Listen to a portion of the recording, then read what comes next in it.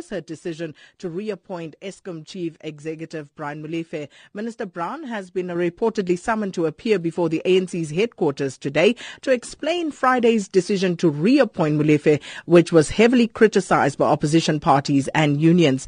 Meanwhile, COPE has warned that Molefe will not report for duty this morning because he will be prevented from entering the utilities gates.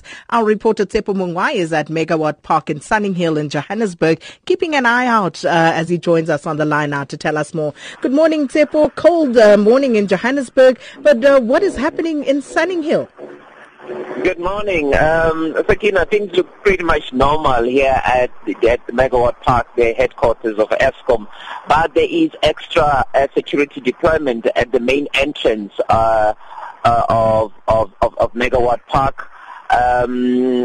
Cars are just going in as normal, very little disturbance, and COPE is nowhere to be seen, to be honest. I spoke to one COPE member who is here, and he said that they're expecting members to come in, but I don't see how they'll be able to stop whoever goes inside the Megawatt Park main entrance. Who's expected to of the COPE leaders to be at Megawatt Park this morning? Well, we understand the leadership, but we're not quite certain as to who would be here, but we're told to be members and leadership of COPE. They will try to stop CEO Brian Molefe coming inside the Megawatt Park building. But still, the information is sketchy at the moment, except the media briefing that the media invite that we received last night, and we came here. But honestly, even a gentleman from COPE who is here, he is a little bit confused as to exactly what the logistics are. Tsepo, has Brian Molefe arrived as yet? And if not, do you know what time he's expected to report for duty?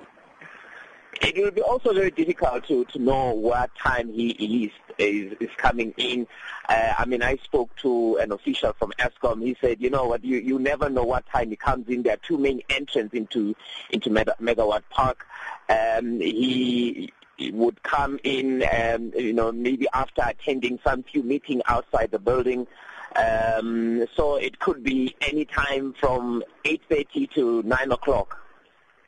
And Tsepo, you said you spoke to an official. Have you been able to canvass the view of other Eskom employees with regard to the return of Brian Molefe as CEO? Not quite exactly, but the feeling is that they need more certainty as staff as to exactly what's going on. So whether there is support for or against Molefe's recall, I cannot establish that at this point. We'll leave it there for the time being. Thank you so much, Tsepo Mungwai, our reporter at Megawatt Park in Sunninghill in Johannesburg. Meanwhile,